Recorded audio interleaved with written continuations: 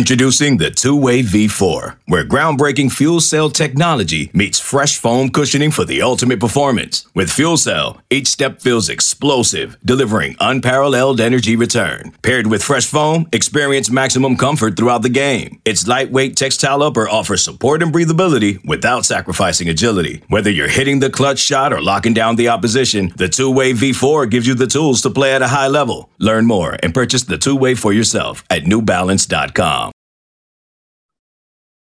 Welcome to a new edition of the Cards Cast, a big preview edition as Louisville football welcomes Clemson in for a Saturday night contest at a Cardinal Stadium. I'm Cardinal Authority senior writer Michael McCammon, joined by as always, publisher Jody Demling. Jody, this is a big game. Clemson's coming in, slight favorite over the Cardinals, as you would expect. Probably beginning of the season, you might have expected the spread to be a little bit bigger, but it's not the Clemson that we're used to. They're not going to be going to the college football playoff this year. But certainly a game that if it's on your schedule, you put a circle around it, interest rises, recruit visits go up, and that's the case for Louisville this weekend. I mean, it's a big opportunity for Scott Satterfield and his staff, both on the field and on the recruiting trail as well.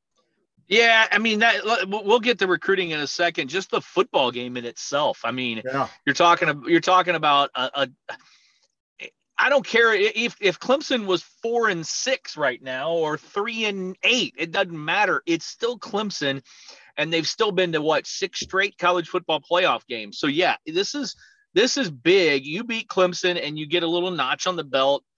Plus, Clemson's the only team in the Atlantic Division Louisville hasn't beaten. They're 0-6 all time.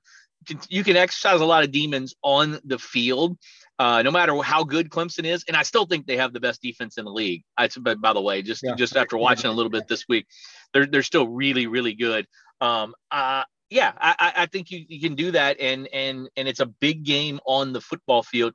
And then when you throw everything else in with the recruits and just the attention that this game is going to get, because of some of the recruits that are there, as far as from the media and, just the average media in general, it really puts like a little cherry on the top and makes this a huge. I don't remember a game, in my opinion, that has been like. And again, it's not important because Louisville, Florida State was important because Louisville killed Florida State, and it jumped Louisville up in the national rankings, and they were still undefeated at that time. Louisville, and there's been games to go to bowl games. There's been games to win an 8th game or to win a 7th game. This is not a game that's important for record, in my opinion, right now, more so. I mean, yeah, it would be win number 5 and it'd be great, but more so than just kind of the whole stigma and the whole aura around the program.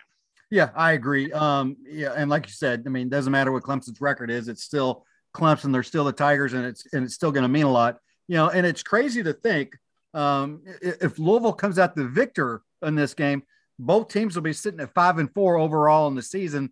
And when's the last time, Clemson has been sitting, 9 games into the year at 5-4, but still a great opportunity for Louisville. Going to be another challenge. Obviously, they're still trying to, put their complete package together, come up with a full, consistent effort on both sides of the ball for 4 quarters, and that's really the only thing that continues to concern me is, can they both offensively and defensively perform like they're capable of playing through the first, second, third, and fourth quarters? And what's kind of head scratching about this team, Jody, to me is one week you'll see the offense throw up some crazy numbers and the defense can't stop a thing. And then for the last couple of weeks, it's been the defense, that's been playing gangbusters that changed things up a little bit more pressure really has made a difference. And then the offense is really, struggling to move up and down the ball. And obviously you got to give, some credit to who they are playing. But a lot of times it even against NC State in the last time out, I mean, we've talked about it. It's been discussed plenty by us, the fans, the people on the radio, the coaches, you name it. They killed themselves many a times, and they've got to remove that part of the equation out of their game if they hope to beat Clemson, even on what is considered a down year for Clemson.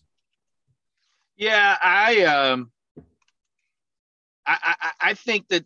really think that the key in this game, as you said, is not to worry about it being Clemson, first of all. Yeah. And I know that's easier said than done, but you got to worry about yourself, in my opinion. And I think this team, I really think that this Louisville team that's the one thing they don't have they don't have an identity really. You know what I mean? Like they early in the year, they were passing, they did a lot of passing, and then Malik, rushed for, 5 touchdowns in 2 games. And then he did this and then he did on offense, and defensively they were, playing more coverage. Now they're bringing more pressure. So they've kind of been all over the board. And I think that's adjustments. That's the coaching. And that's the thing with a young team. But again, I just want to see them do a little bit more with that. You know what I mean? Like, I want to make sure that I want this team, and I think they will. I think this team is actually probably better than we all think. Well, I know they're better than most fans think, because most fans don't think they're very good at all. I actually think they're a pretty good team, and it's kind of funny because I get to listen to the opposing coach every week, and every week they just rave about Malik and how good he is, and how they wish this and that and all the other. And I really do think that this team is a little underappreciated locally here. And if they, I obviously, you win games and you lose games. That's how you're measured by.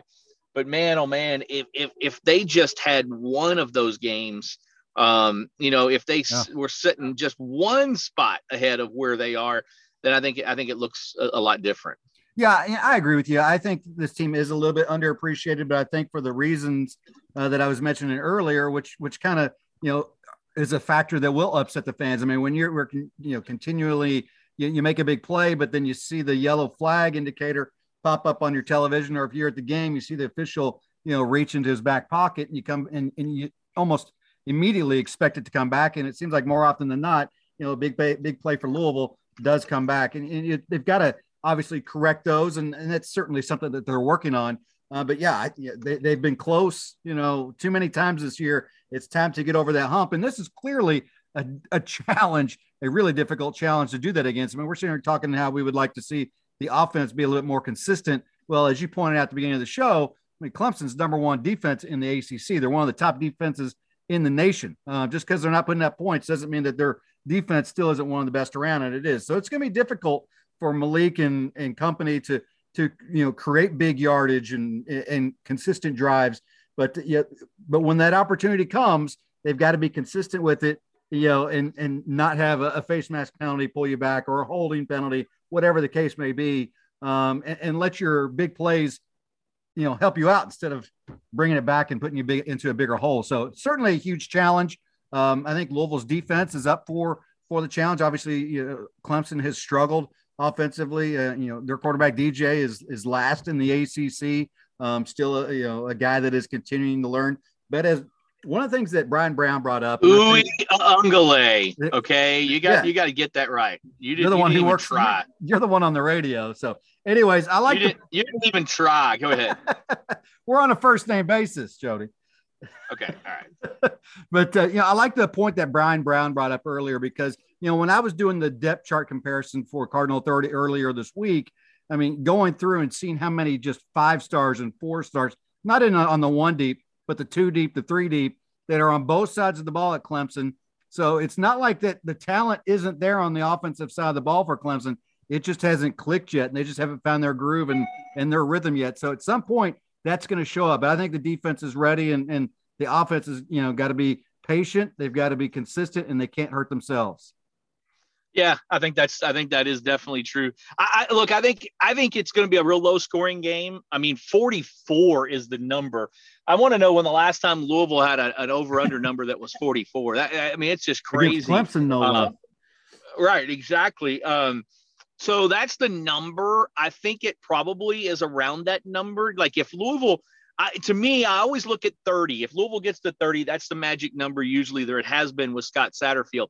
To me, in this game, I think if you can get to 24, you win the ball game. I think you do. I really do. I do think Louisville's defense is going to – I would love – one thing we haven't had in a while. I know we had it early in the year, and it was a electric moment. We need one of those another electric moments where we get a defensive score or a punt return score, something that can change the course of this game is what I'm looking for. Yeah. I'm excited. I think that this team has got a really good chance to do this.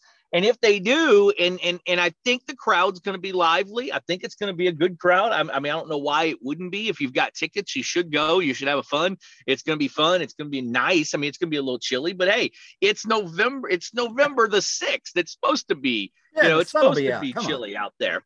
So I want to see everybody get out there. There was a lot of recruits. We've had a lot this week. We'll continue to have a bunch. I think 12 4-stars.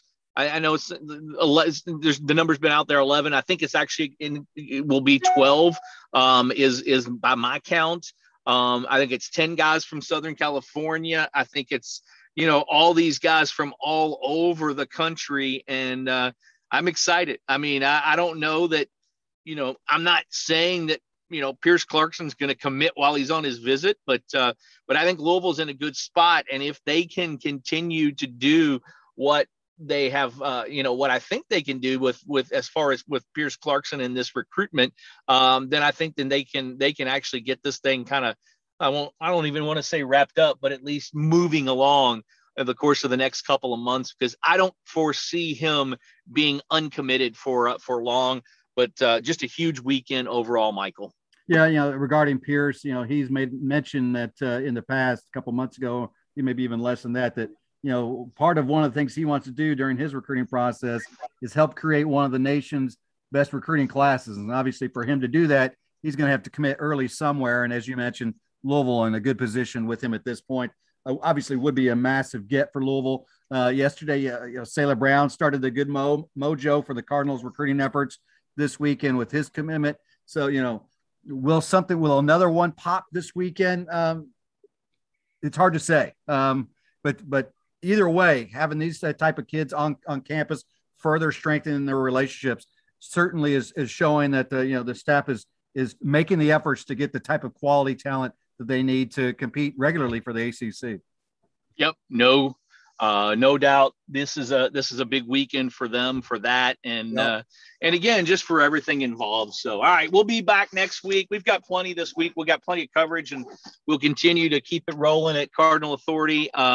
I'm excited for the game. I'm excited to see the recruits. Basketball, Mari Lands is going to be in town, and will we have a commitment episode here coming up soon? We could over the next few days. So I'm excited. We'll got to get going for now. Michael McCammon, Jody Demling. It's been the Cards Cast, a weekly edition of our podcast here on CardinalAuthority.com.